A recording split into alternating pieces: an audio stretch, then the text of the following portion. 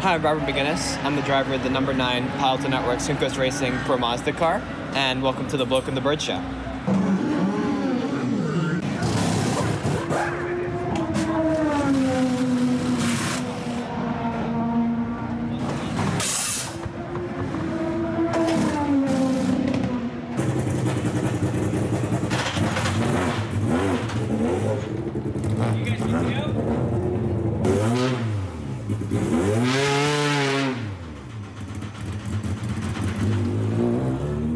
Hello, everyone, and welcome to the Bloke and the Bird Show. And I'm sure you're all just absolutely stunned right now that we managed to go 2 straight weeks and have a show. Hey, It's been occasionally it happens. It's been kind of bad lately. I fear 2 weeks from now we may have another weekend of a problem. Yeah, we'll see how that shakes out. This is what happens when our life gets busy. Yeah. And all of a sudden, things start happening on Sundays. Well, yeah. The problem is that things started happening on Sundays, and we didn't adjust our Saturdays to accommodate things happening on Sundays. Yeah, we need to sort that bit out, too. Instead of, let's pack more stuff onto Saturdays. Onto Sundays. No, this weekend, we packed more stuff onto Saturday. Well, until November 10th, my Saturdays are very packed. Yeah. Anyway, we have results from Fantasy GP for Japan, so let's play those real quick. Okay.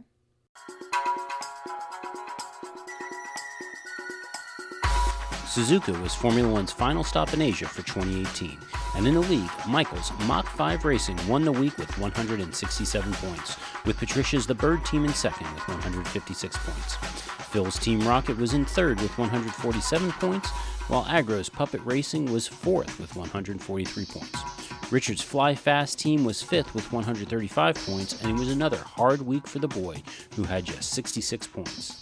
In the overall standings, Patricia's The Bird team holds on to first with 2,195 points, and Phil and Michael are tied for second with 2,164 points.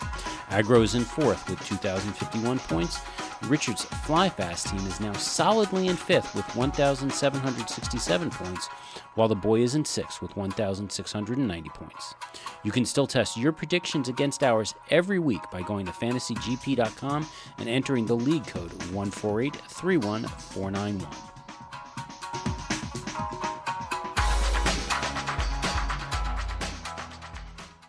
Not becoming Japanese. No, I thought that was a little trite. And we've already done Domo Arigato, Mr. Roboto. Okay. Although that was kind of like the pipe organ version. Yeah. It's what they had in the karaoke tracks. No, we something uniquely Japanese, but very different. Yes. So what's the difference between me and you and Phil in the standings? It's like under 100 points, isn't it?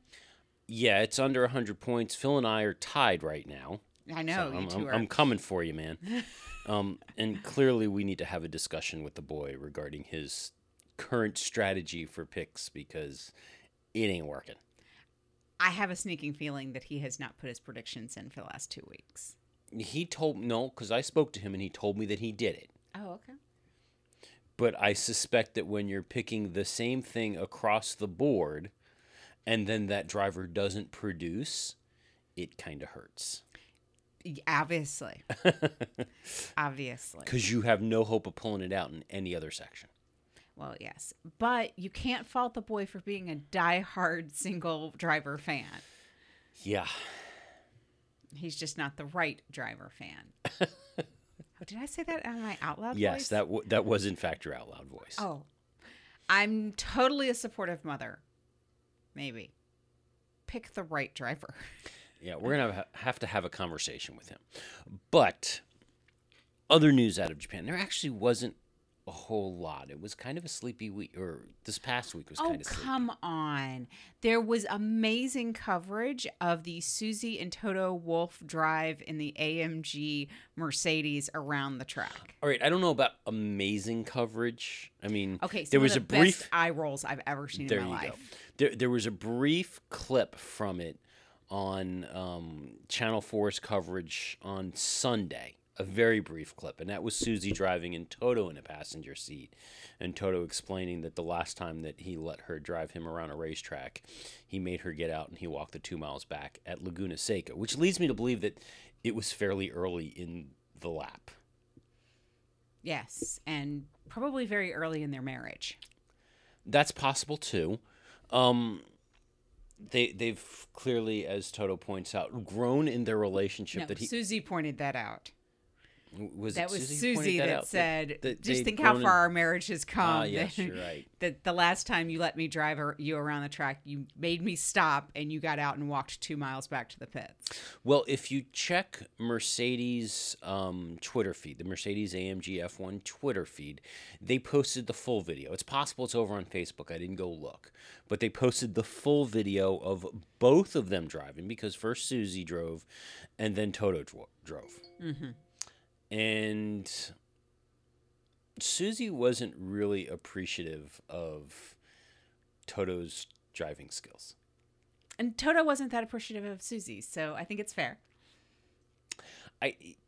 One of the things that I thought was interesting is that Mercedes was kind enough to not share a whole lot of Toto's reaction through Susie's drive of the lap. But they showed us a lot of Susie's reaction to Toto's drive of the lap. Well, most of them were brake, brake, brake, brake, brake! Yeah. You kind of have to wonder if that right side brake was not working in her car. Well, there was that, but she also looked at Toto at the end and said, well, how much of that lap were you actually in control? Yeah. Now, not a whole lot. What we didn't find out was lap times. No, they didn't share lap times. That might have been interesting. They did not share lap times. But I will say they didn't bin the car either, so... I should hope not. That was a fairly expensive Mercedes that they were driving. Well, given the speed Toto was going into all of the corners... We think. That Susie said was ridiculous. Toto, that's too fast. Toto, that's too fast. Then you got to imagine, because we see this with Formula One cars going around Suzuka. There are some corners that bite. There are. Nico Hülkenberg experienced one of those corners that bite. Yeah, a couple of... Well, the difference, though, also was that when those drivers ran into trouble this weekend, rain was part of the issue. The curbs were wet. When Toto and Susie drove it, it was dry. So there was that. But anyway, I strongly recommend... basically every married couple out there needs to watch this, because it is a picture of what happens in the passenger seat when your partner is driving. The one thing, the last bit that I have on this, and I got to say it was kind of cool to see that Susie Wolf makes tire squealing noises when she drives. The only thing better would have been vroom vroom noises. Yeah, she may have been thinking that. I don't know, but yeah. Professional race car driver, and she makes tire squealing noises as she's going around the track. Hey. I have said it before. I'll say it again. I love that woman. I just do. She is awesome in the extreme. Well, we'll hear more from Susie later. We'll get some comments from Susie later about our last story. The only real story I have from this weekend at the track was... comes from Fernando Alonso. Oh, so it's going to be upbeat and positive. Well, as you recall, the last 2 years that Fernando drove at Suzuka in Formula One, he used the opportunity to vent rather publicly over the radio during the race about Honda's power. Yes. Well, this year he didn't have that whipping post. So who did he go after this year? Instead, he decided to go after the FIA and F1. Oh, okay. That makes perfect sense. Now, this was in response to him getting a penalty for leaving the track and gaining an advantage in his battle with Lance Stroll. Okay. The same situation where Lance also got a penalty for causing a collision. Well, Alonso radioed back to the team as this whole thing went on. He complained and argued about Lance pushing him off, and then heard about the penalty and came up on the radio, and his response was, "Shame on you, Formula One. Shame on you. Well done. Well done. We can push people around. Well done. Shame on you, Formula One. Okay, so it didn't go his way, and he's complaining. Pretty much.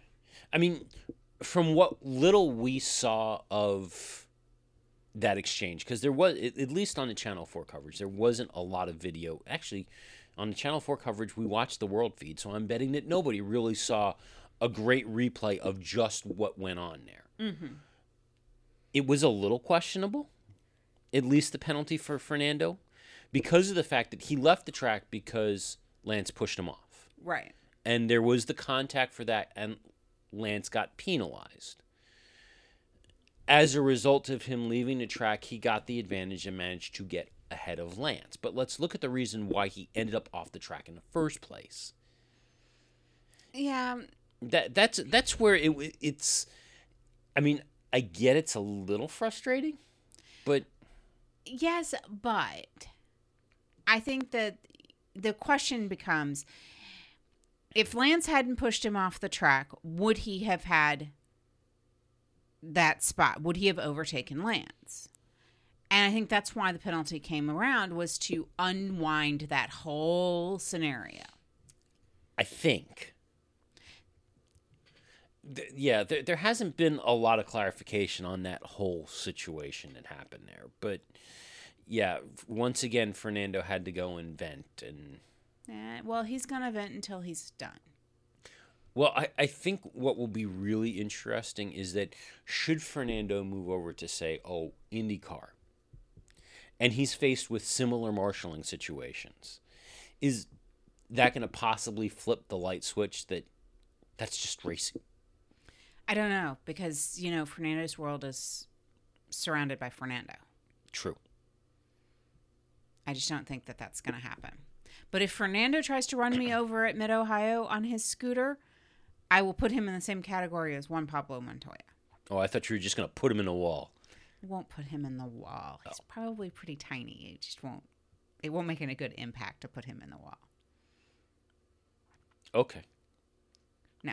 I might stand further in his way so that he runs me over and I can collect $1 million, but, that's... Or as he goes past, you're just going to yell, GP2 engine, GP2 engine. And watch all the IndyCar people look at me like I have lost my ever-loving mind. Hey, Fernando, what loser team are you going to sign with next? Ooh. I know. Okay. That only works if he's, losing IndyCar, by the way. Of course, I will be standing there in the Flying Waffle is Unstoppable t-shirt. Yeah, because hopefully Stoffel Van Dorn comes over to IndyCar also, and he goes on to our stocked list. So anyway, moving on. While we were talking about a driver who is moving out of Formula One, how about a driver that is moving into Formula One? Okay, who are we going to talk about? The driver season got a little firmer up with Williams announcing a replacement to Lance Stroll. Yes. Now, nobody's announced that Lance Stroll's actually leaving, but Williams has announced a replacement for Lance Stroll, so we know where that's going. Well, here's the question. Lance hasn't announced that he has a seat for next season. What is the chances that Daddy's team is not giving him a seat? Wouldn't that be awesome? It would be, but the reality is, that chance is somewhere between slim to non-existent. I know, but it would be so awesome. Yeah. Well, actually, along those lines, though, Lance has been driving on a 3-year contract. Right. That he's only in year 2 of. Mm-hmm. So for Williams to go and announce a new driver right now would have to mean one of two things have happened. Either they're willing to go and pay the penalty to boot Lance, or Lance has already come to them and said, I'm leaving. Yeah. I mean, in reality. Well, knowing Williams' financial state, I don't think this was a situation where Williams said, get out. No, I don't think so either. But if Lance's side broke the contract, Williams stood to get money. Yes. Too, because Daddy would have had to pay to get him out of that contract. Yeah. There's always money changing hands in Formula One. And as we learned in Watergate, follow the money. So anyway, Williams' new driver is George Russell, who will become the third British driver in Formula One next year. He's been driving in F2. He's actually been fairly successful this year. And of course, I don't have his record up in this one. I have the whole moves of where the drivers have been and where they're going. I thought he was like second in GP and Formula 2. Yeah, I think he's been fighting pretty close with Lando Norris for that. Yeah. So it's between the two of them, I think. He's 20 years old. He's affiliated with the Mercedes team, yet another strong driver coming out of the Mercedes group. To some extent, I think this signing is Williams and Williams' personality. To another, I think this is not a great plan for Williams. Why? What do you think they should have done? Taken Ocon? Well, okay, look, if their drivers lineup goes the way it is right now, we've got rookie George Russell, who has not driven in Formula One. He's done a couple of tests, and that's about it. That's all his experience is. And Sergei Sirotkin, who's on year 2. Correct. You have no experience. Right. Which has been one of Williams' challenges the last 2 seasons now. There's no experienced driver alongside of them, at least with somebody like an Esteban Ocon that you bring in. There's an extra year or so of experience that comes with him. You've got somebody who comes in who is alongside a very experienced driver and did well, not just alongside a rookie driver and beat the pants off of him. Right. So to me, Ocon would make better sense in one of those seats over at Williams, but Williams is also known, and that's why I think that this makes sense for Williams. They're known for bringing in young talent. Right. And growing that talent. It's the issue of you need to have some experience along with them. That's where I think they've fallen apart again. You need the person to grow the talent. I mean, even when they brought in Valtteri and put him alongside Pastor Maldonado, say whatever you want about Pastor had some experience on him at that point. Yes, his experience was bouncing off of other cars, but he had some experience. Everybody is an example. Exactly. Some stand as an example of what not to do. I mean, right now, in George's case, that example is do better than that guy. But is that going to grow him as a driver? I don't know. Well, we have to see him drive because we haven't honestly seen him drive. Yeah. He could be a phenomenal talent, and this is a complete win for them. So, in terms of what the grid is shaping up to look like right now, over at Mercedes, we're confirmed. Nothing changes there. It's going to be Lewis and Valtteri. Over at Ferrari, confirmed Sebastian Vettel paired with Charles Leclerc. Over at Red Bull, confirmed Max Verstappen and Pierre Gasly. Renault, we have that confirmed pairing of Nico Hülkenberg and Daniel Ricciardo. That, I think, is going to be an interesting pairing. I really do. I think for all the talk that we have heard about how great and how undersung, and we've done the same thing, undersung Nico Hülkenberg is as a driver, how he fares paired up against Daniel Ricciardo, I think will be very, very interesting. I think it will be. Haas is confirmed with Romain Grosjean and Kevin Magnussen. K-Mag again. Or Romain Grosjean, as nobody calls him. As nobody calls him. Over at McLaren, Carlos Sainz and Lando Norris. No relation to the Star Wars Empire. None whatsoever. This is another one I think we're going to really get to see the measure of two drivers. I really do. I think you're right. Force India is unconfirmed at this point, but is expected to be Lance Stroll, obviously, and Sergio Perez. So my guess is that we're going to have this announcement either next week or in Mexico. Most likely Mexico, but it could be in the run-up to the U.S. Grand Prix weekend. But that's the expectation. It'll be interesting. I mean, Lance is a Canadian. So it would make sense if they want to confirm Lance at the U.S. Grand Prix and Perez.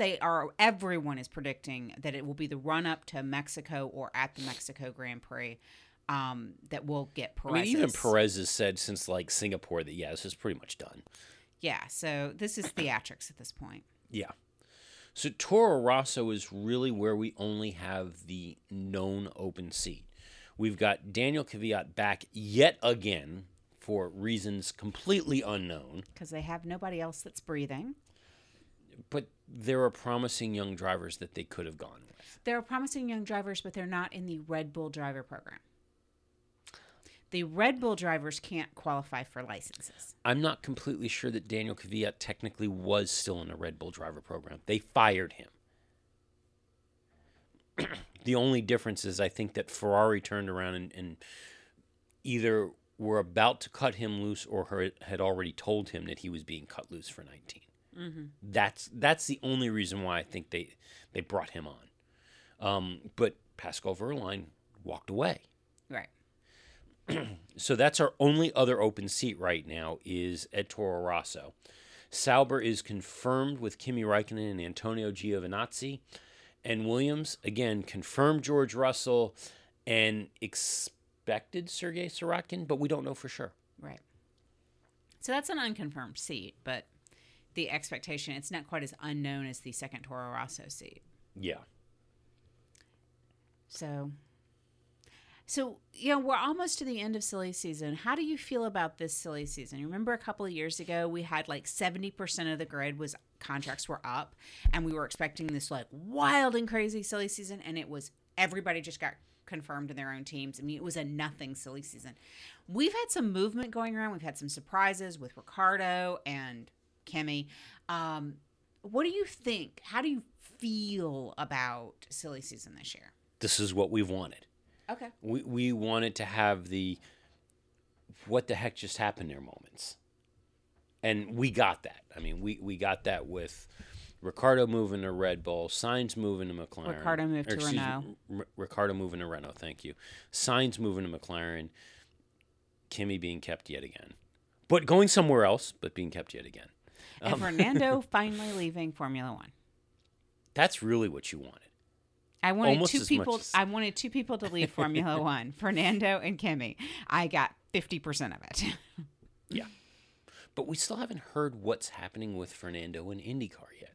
I know. We got to be getting close to something. One could hope, but you never know. So Suzuka was the opportunity, well, actually post-Suzuka, because it happened in Paris, was the opportunity for a very big meeting.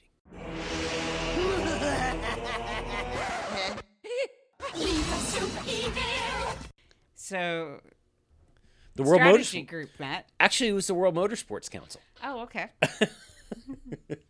The World Motorsports Council and talked about several topics. The calendar was obviously one of them, the number of races. There was talk about points and reallocating points and rethinking how points are done. Other potential changes to the weekend. So what we know, first of all, going into the weekend, a lot of discussion about the number of races. And we've heard mixed commentary about the number of races, with some of the teams saying that 21 is too many, which is where we're at right now. Some saying that, shockingly, particularly Franz Tost, who said that he would refuse fewer than 21 races on the calendar. Oh, wow. So, for starters, Cyril Abitboul said that he thought that the schedule had expanded way too much, and that there needed to be a very aggressive cut in the schedule, possibly down to as low as 15 or maybe 16 races total for the year. Whoa. Yeah. Way too many races in his eyes. On the other hand, Franz Tost said, no, not really. We should consider going the other direction. Now, he then went on to say that it's not necessarily the number of races or the size. He says it's the show which we offer in the level of entertainment. He goes on to say, if you have just 15 boring races, people won't watch anymore. So he thinks that there should be around 20 to 22 races. He thinks that's a really good number. And he says that in order for Formula One to really be relevant as a global sport and as a global brand, you have to have enough races that support being global. So yes, it's not just Europe, and those European tracks are very important, but you also have to be able to support having races in the U.S. and having races in South America and Australia and Asia. And you're not going to be able to have enough races in Europe and around the world if you're down at 15 or 16 races. True. Now, by comparison, you have Christian Horner, who says that 21 races, that's about it. We can't do any more. You push more than that. He even, at this point, never hesitating to take a shot at Renault, says that he thought that maybe the whole reason that Renault thinks that 15 or 16 races is about the limit is because, with the new engine limit rules, anything more than that, they're looking at engine penalties and reliability issues, and maybe that's about the most that their engines can do. Oh, wow. He really just can't resist taking a shot at them, can he? Even when they were partners, he can't resist taking a shot at them. Yeah. Now, Frederick Vasseur's position, again, very opposite to Franz Tost's position. Fred Vasseur says, at one stage, also, we are losing the exceptional nature of the event. The more races you are doing, everybody is used to, and at one stage, we have to keep the exceptional side of the races. For me, it's a bit too much, but I will follow the calendar. I won't stop after 18 next year. Which, okay, that makes sense too. And he does have a valid point. If you're doing a race every weekend, how likely are you to watch every single race? It's like baseball. I mean, you have 115, 120 games or more a year. Who watches every single, even the season ticket holders, who watches every single game? Well, those are the ones okay, season ticket holders. I think this is a really interesting thought. Season ticket holders in baseball get tickets. If you own the whole season, you get tickets to something like 70 games, 60, 70 games. Is it physically possible to go and use your season tickets for every one of those games? I would say yes, but not for most season ticket holders. Right. I mean, it is physically possible to do it because the players show up for all the games. But is the average person going to dedicate to be at the ballpark every time it opens? And that's at least in one location. And there are some season ticket holders that go to every single game, come hell or high water. They have paid for it. They are diehard fans of their team, and they will not miss the opportunity to go out there, and that's why they bought their season tickets. But I would argue that that's probably the minority of season ticket holders. True. I think you're right. Especially when you live in the area that we live in, where weather really does take a toll.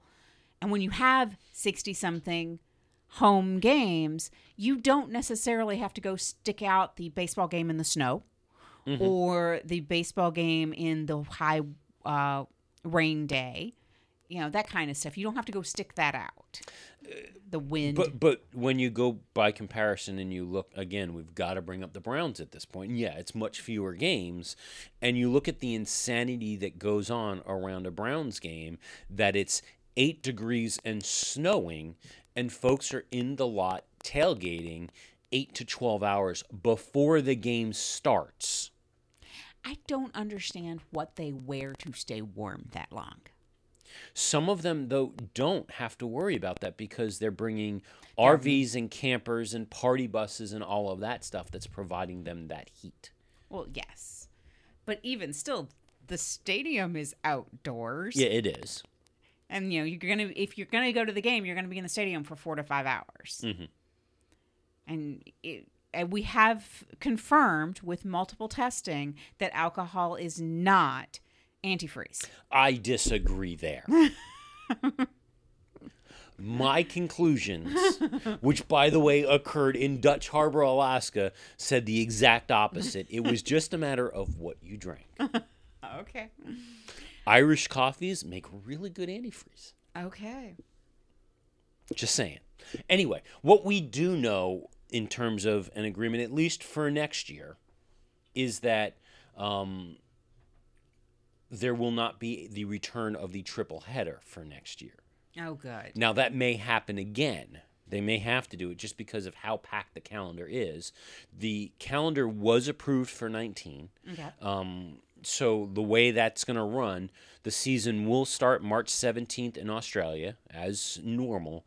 From there, we'll go to Bahrain for round 2, round 3 in China, and then to Azerbaijan, which will be April 28th. From there to Spain, Monaco, May 26th, the Canadian Grand Prix, June 9th. From Montreal, we go from one French-esque speaking country to another. French-speaking country? Yes. Real French-speaking country. Because I think the real French don't consider French-Canadian real French, would be my guess. Okay. But we go to Paul Ricard, June 23rd. A week later to Austria for the Austrian Grand Prix. July 14th for the British Grand Prix. July 28th, the German Grand Prix. And then the first half of the season will end August 4th in Hungary. F1 will return from the summer break September 1st, as usual in Spa. Then go to Monza the week later. September 22nd will be Singapore. A week after that will be the Russian Grand Prix in Sochi. Return to Suzuka October 13th. And from there, October 27th, F1 will go to Mexico City. Right, because they're flip-flopping. Right. November 3rd will be U.S. Grand Prix in Austin. November 17th, the Brazilian Grand Prix. And then on December 1st, we all get a puppy in Abu Dhabi. We're getting a puppy! Yeah. So that's what the 2019 season will be looking like. And we'll produce a calendar later in the year. Or probably early next year. Probably the week before it opens in March. Another topic of discussion was around points. This idea of instead of ending the point structure at 10th place, expanding it to 15th. Okay. There was no agreement on that. If they were to do it, it would be for 2021. Definitely would not happen in 2019. Okay. Where the big disagreement came in was maintaining an appropriate point structure and separation between the levels. Got it. Right now, when you're down at the bottom, there's a 1 point difference. Well, that's not going to work for 11, 12, 13, 14th, and 15th. So they had to stretch that out a bit. That would have meant a big jump because you had to go the whole field. You would have had to change the point structure. So a big jump for first. And they're like, we already did a big jump when we expanded down to 10th in like 2010 when they restructured the points. So do we really need to do this now? So they haven't come up with a good agreement on that. Okay. I'm not sure I see a huge need for this. I don't have an opinion on this one just yet. But again, my one opinion I will declare is it really starts to feel like we're trying to fix F1 without actually going after what the problem is. Well, yeah, it's not necessarily a points thing. In this case, it should be a financial distribution case. Mm-hmm. And distributing prize money past 10th place as opposed to points past 10th place. Right. Being fair. And then the other piece of that you got to wonder is, okay, if you're signing drivers that get bonuses, or any team personnel that get bonuses based on the points that a team earns in a season, and now you're about to blow the lid off the number of points that are available to a team over the course of a season, how does that impact your compensation packages?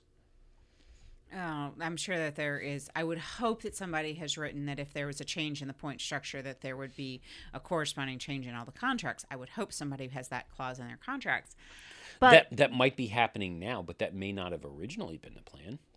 But here's the thing. Are they going, in order to go down to 15th place, are they going to have to raise first place from 25 points to 30 points or something like that? So, okay, so now there is more points on offer. I was trying to figure out how more points were going to be on offer. Yeah, basically all the way up the ranking table, they were going to have to change the point values to make sure that there was still a separation between each potential finishing position and appropriate level of value to that separation based on where you stood. So you still want to get clearly a lot more points than the guy in second place if you're in first. Right. You don't want 1 point difference between all of the places. Right. So they couldn't get an agreement as to what that structure should look like. So that is not happening for 19. Still a potential for 2021, but we're not sure. It's not clear that's going to happen. I still say fix the other problems with Formula One: income distribution, prize money, and on-track racing, aero dependency. Fix those before you start mucking with qualifying and points.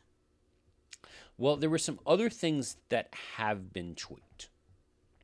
Some were needed, some maybe not. One of which, there's a new position that has been agreed upon for rearview mirrors. Okay. Because there's obviously a visibility issue with the halo. Also, agreement on new camera mounting points. Again, problem because of the halo. We don't know exactly what those locations are going to be yet. We think it's going to be on a couple of the... We talked a couple weeks ago some proposed locations. It looks like that's what they agreed upon. And also, lights are being added to the rear wing end plates, specifically for rain. And there's going to be minor modifications made to the halo fairing to help with driver extraction. Drivers will now only be allowed to overtake after a safety car period once they have crossed a, quote, consistent point, according to an FIA statement. Now, previously, they'd only been allowed to do so at the safety car line. This next one I think is a little troubling. Okay. Only because I'm not sure I trust the teams to pull this off. I think they may have just introduced a loophole. So teams will also be made responsible for the initial scrutineering of their cars and must declare their cars comply with all safety-related matters. So you're allowing the teams to do some level of their own scrutineering and certifying that they did their own level of scrutineering and it is appropriate. You tell me that somebody's not going to fudge a scrutineering certification here. Well, yeah, but they still are going to wind up, it's first level. I mean, they're still going to wind up going in front of scrutineering. They still are, but I think they may have just turned around and opened up, especially as they watch what these later levels of scrutineering are doing. If they're not double checking the team's work, the teams are going to take advantage of that every single time. It's what they do. Yeah. The use of a checkered light panel at the end of the race alongside the traditional flag has been approved. And for 2020, the team personnel curfew will increase from 8 to 9 hours. Okay. The other thing that was done, and this was just a note, this wasn't official rules changes, and that was that a report on security procedures to be put in place for next year's Brazilian Grand Prix was presented to the council following meetings between the FIA, Formula One, and the local authorities. Well, I hope so, because I'm getting tired of hearing that, they got held up in Brazil. Yeah. Now, in response to all of these discussions, some of the drivers were asked, and of course, Lewis was very happy to comment on it. Oh, was he? Yeah. What he says is that probably we should be looking at changes to the format of the weekends, but not for every weekend. Oh, because that won't be confusing. Well, what his thought is that you take a look at the tracks and the races that are known for providing fairly boring races. Those are the ones you look to make the changes for the weekend on. So maybe at, say, Baku, that's where you put the reverse grid in. I still don't believe in reverse grids. No. I think you need to take a look at GP2, because I believe GP2 is doing it. There is a series that's doing it, and it has had an impact on the quality of the racing. Okay. Whether or not it's a positive impact is, I think, up for debate, and you've got to watch it. But that's kind of what he's talking about is, there are some tracks where the race is just boring, and those are the ones that maybe there should be some changes done to how the race is presented. Maybe that's where you take out the regular qualifying and you change that into a sprint race.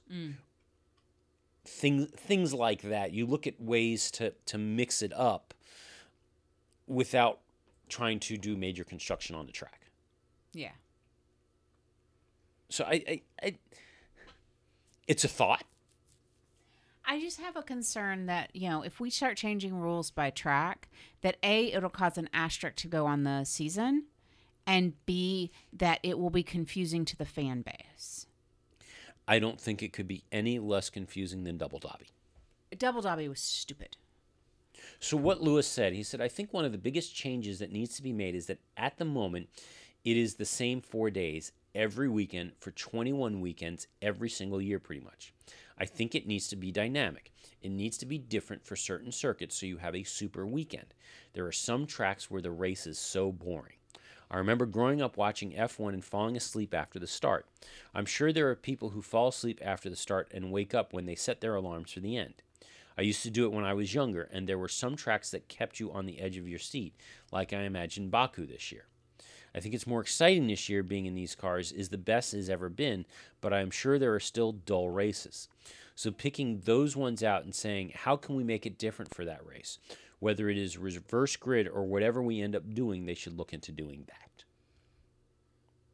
Well, I will agree with him. There are many times that I fall asleep after the first lap, and I wake up towards the end when you're screaming. I completely understand, but the roar of the engines lulls me to sleep every day. Well, not every race. I mean, there are some that has kept you close. This year, I haven't fallen asleep very much. There's been some seriously good races this year. So in other news, Max Verstappen. Apparently he had an interest in some motorcycle racing. And he's been told by Red Bull no. It's dangerous. It's too dangerous for that. Not interested in letting him do that. So he will not, at least for the duration of his current contract with Red Bull, get the opportunity to test a MotoGP bike. Got it. Not happening. Over at Ferrari, I think after this weekend, Sebastian Vettel has acknowledged that, he's not getting number 5 this year. I mean, when the standings are such that really all Lewis needs to do in Austin is get 8 points more than Seb, and that's it. Mm-hmm. I think he's acknowledged that, yes, mathematically possible is pretty much, we've hit that point. Ferrari has imploded. At this point, Seb says that Ferrari's aim needs to be to prove to the rest of the world that this recent stretch of poor form and crappy strategy calls is not Ferrari, and that they can do better, and that they are better than what we have seen since Monza. Okay, so here's my question. Okay. I get that Ferrari could be better. Mm-hmm. But Seb, you could be better too. Yeah, I think he absolutely holds a share of the blame, because several of the incidents that occurred that put him further back down the grid were a direct result of the driver's strategies, not the team's overall strategy. Exactly. And maybe the team strategy put him on the back foot, but he's made some pretty poor decisions. Yeah. So I think that statement applies to both of them. I agree. So in other series, a few weeks ago, actually it was probably about 2 weeks ago, Alejandro Agag sat down with Nico Rosberg in his loungy whatever podcast thing that he's doing. Okay. Yeah, he's talking to some great people, but oh man, he's not a great host. If you thought we were bad, he's worse. Ooh. Not really feeling Nico's podcasts at all. But he did sit down with the CEO of Alejandro Agag, who revealed for the first time how close Formula E came to failing in its first year. Ooh. Yeah. So September 2014, he had raised, and the series had raised enough money to host the first 3 races. They were able to host Beijing, Putrajaya, and Punta del Este, at which point they were pretty desperate for money, and it was really only at that point being able to get a deal with Liberty Global, who is the sister company for Liberty Media. Okay. Same umbrella, obviously, but sister company for Liberty Media, which owns Formula One and Discovery Communications. He managed to get them to become significant shareholders at the Miami round, which was 2 months after Punta del Este. That's what actually pulled them out. It was at a point where he owed $25 million to the suppliers, and he had $100,000 in the bank. Oh. They literally ran out of money. He said nobody knew what was going on other than maybe 2 or 3 employees with the series. Oh, wow. That's it. He said he had reached the limit. He had to pay the air freight of the cars to go to the Miami race out of his own pocket. Yeah.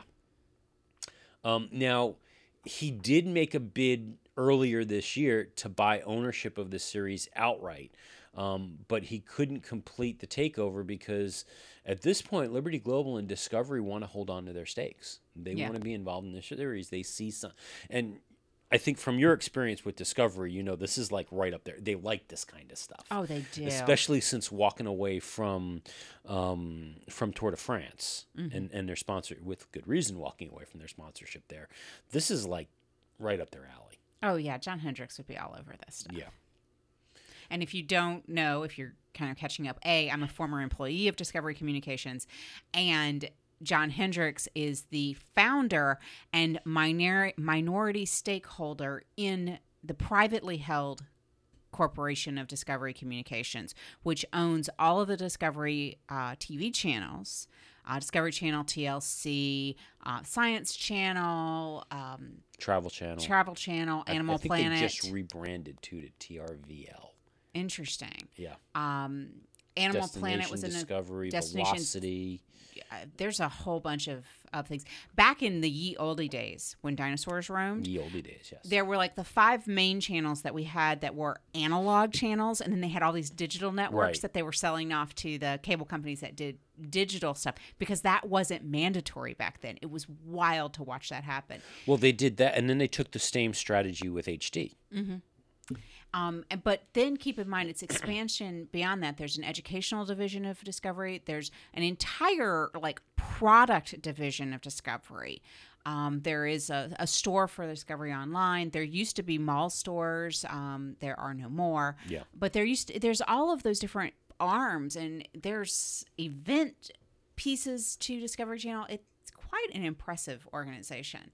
But entirely privately held, and John Hendricks does own a small piece of it. He sold it in chunks throughout the years, but when I was there, he still owned a couple of percentage points of the company and really controlled the direction of the company. What was it? Comcast was the other shareholder at the time? There was a venture capital group that the members of which were kept entirely private.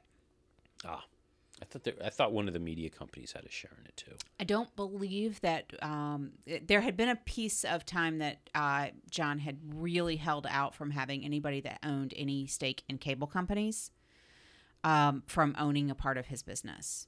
That was one of the ways he had built his business, was by doing business with the cable companies but not letting them own him.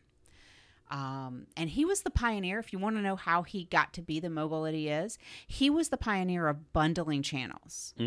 So he really pushed the cable companies. They wanted Discovery Channel. That was a packaged channel that they wanted in their basic cable packages. And he said, well, if you want Discovery Channel, you have to take all of these other channels. And that's how TLC got its foothold, and the Travel Channel and the Animal Planet got their foothold in basic cable. Yeah. So yeah, that was, he wouldn't allow them to cherry pick his channels. It was you took all or none, and this was the price. So in other Formula E news, while we're still with Formula E. And not talking about my history with Discovery Channel? Or Discovery Channel in general. Oh, we could do Walking with Dinosaurs. You want to do that? No, we're going to stay with Formula E. Word that Pascal Wehrlein was actually offered a 3-year deal with the Mercedes-backed HWA Formula E team, and turned it down because he wants to he's trying to find any way he can to get back into Formula One. That's why he is completely severing his ties with Mercedes in the hope that Toro Rosso would consider him.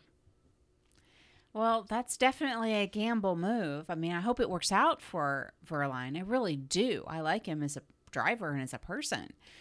But to turn down a guaranteed drive for a 3-year deal, too. Yeah. And where this 3-year offer apparently came out was he did a test earlier this year with the Mahindra Formula E team. Yes, the same Mahindra that advertises tractors and stuff like that in the States. That group has a Formula E team. He did a test with them that apparently he did extremely well on. Mahindra hasn't named their driver lineup yet. HWA, which is the Mercedes-backed team, approached him and said, 3 years, come drive for us, and he turned him down. Wow. So, I mean, it's still possible that Pascal could go to Formula E. I think if he's smart, he tries to put a contingent in that says that he can turn down that contract if somebody from Formula One approaches him. But, yeah. Mm-hmm. And then our last story. So, I thought this concept was dead. Truly did.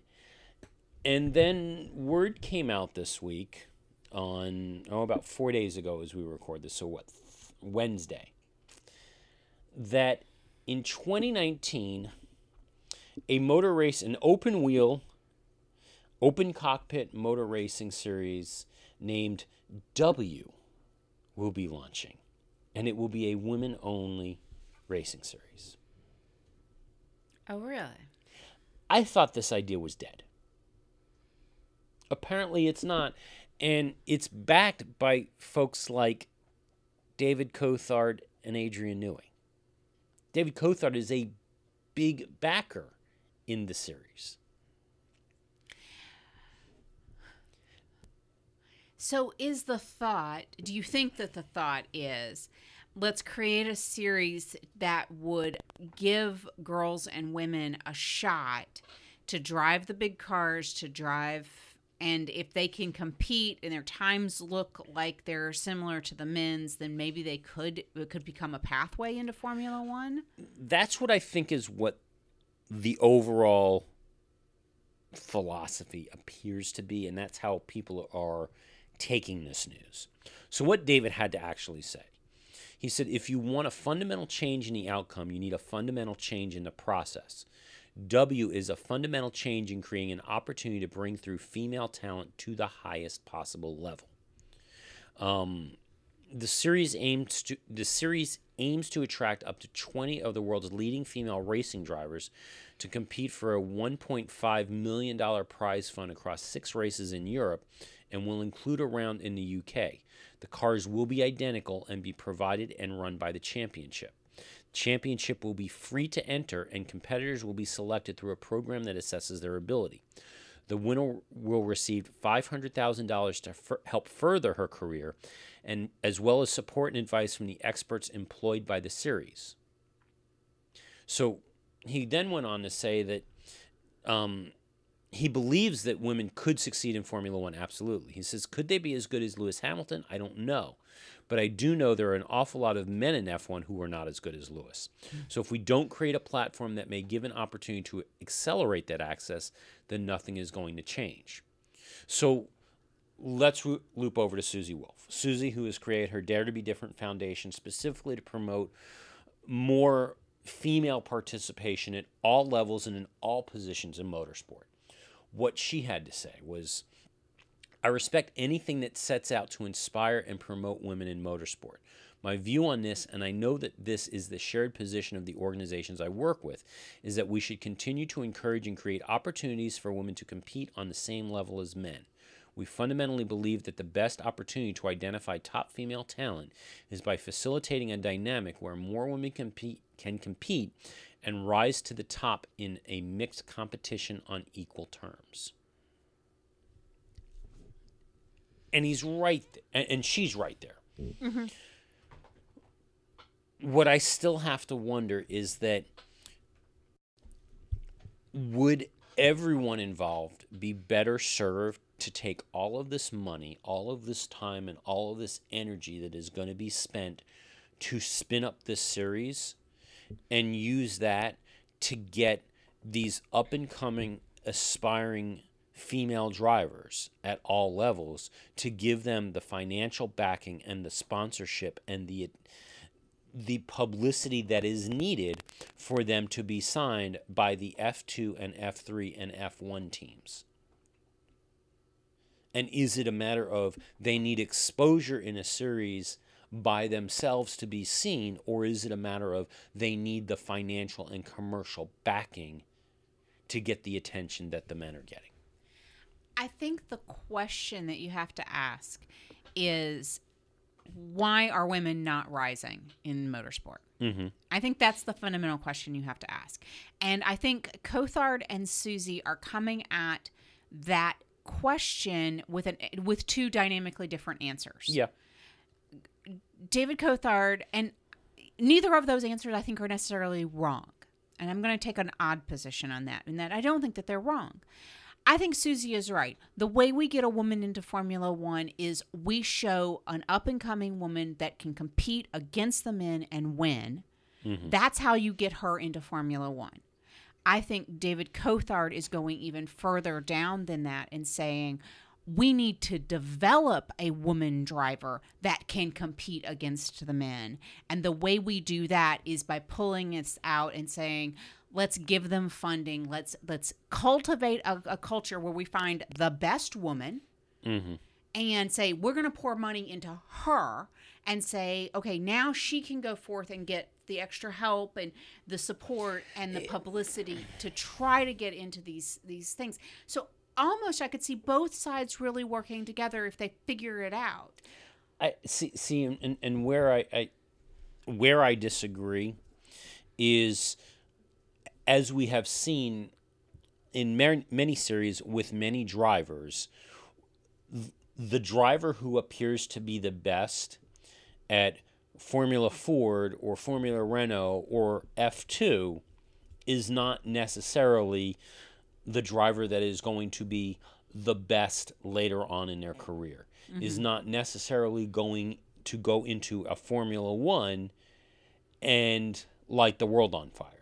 Well, again, going back to the Pastor Maldonado, he won Formula 2 and then went into Formula 1, or actually it was GP2 at the time, but he is a GP2 champion. He can clearly a fast driver. He's not a controlled driver, and as a result, when he went into Formula 1, he sucked.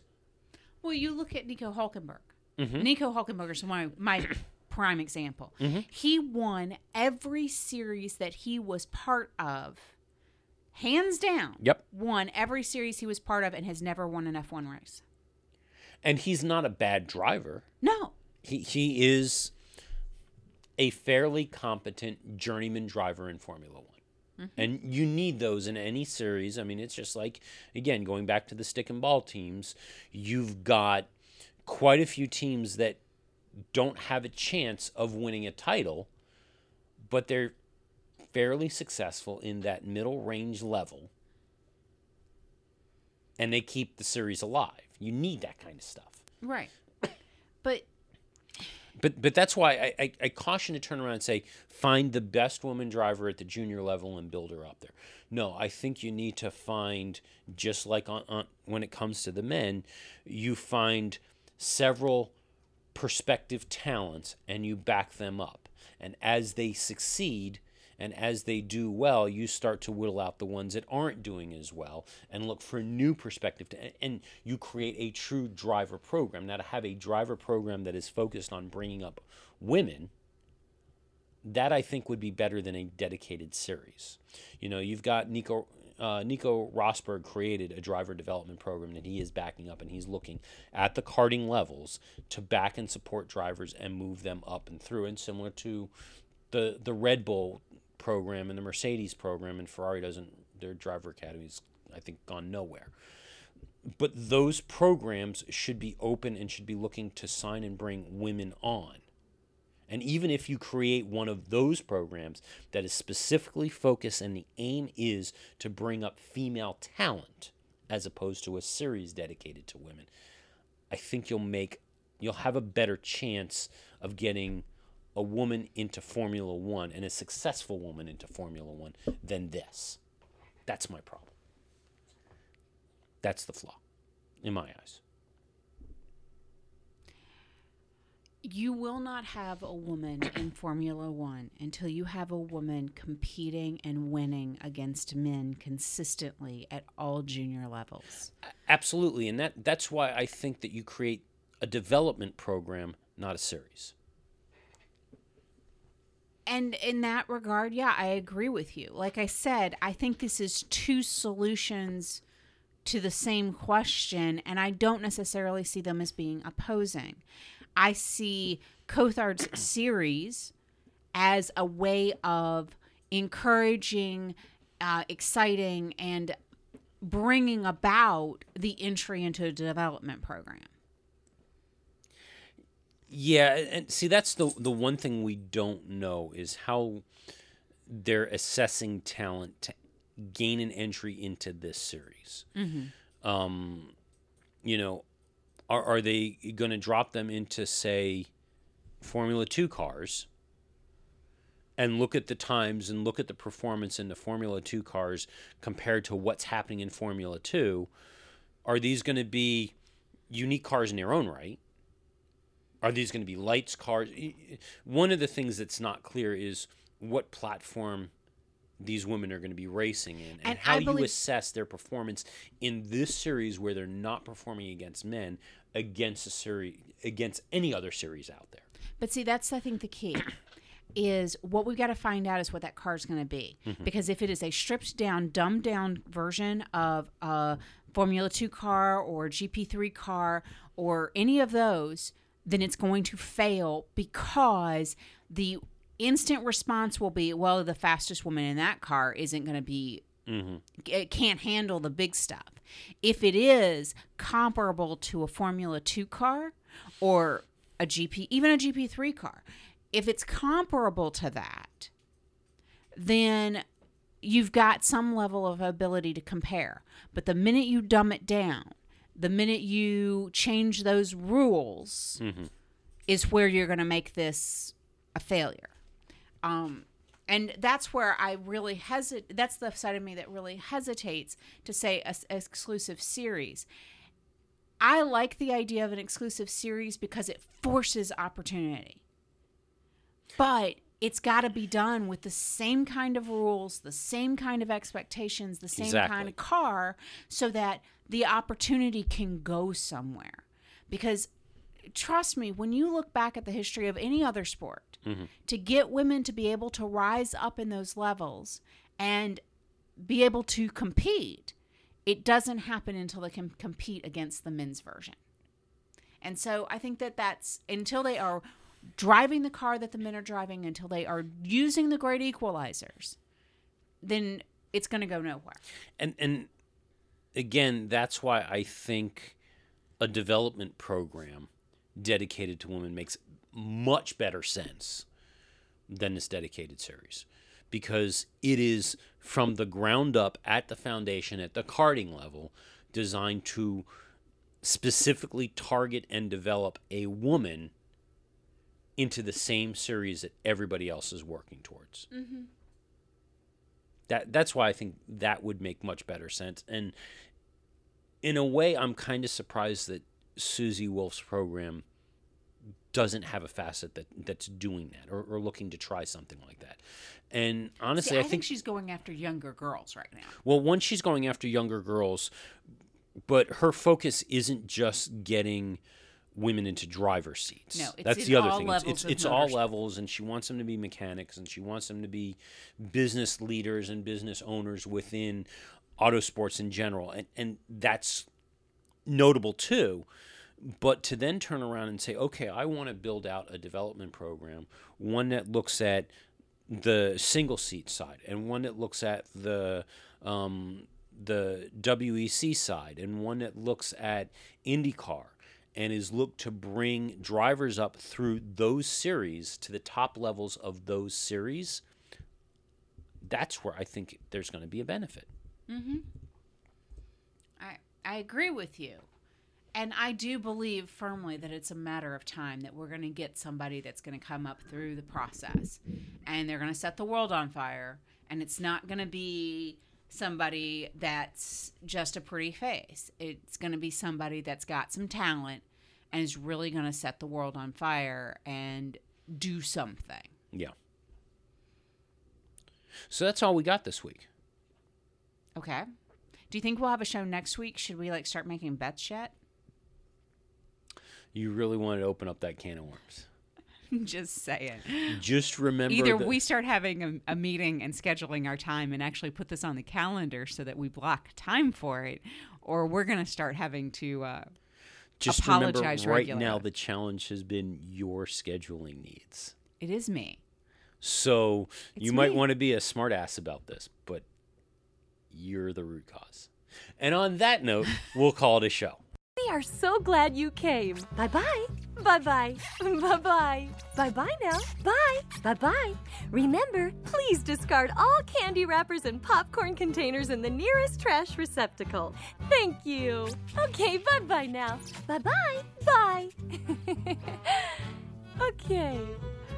Are they all gone? Is everybody gone? Huh? Good. Oh my gosh, my cheeks are killing me. I can't keep smiling like this anymore. I am exhausted. I think I need a break. A little break? Okay. Phew.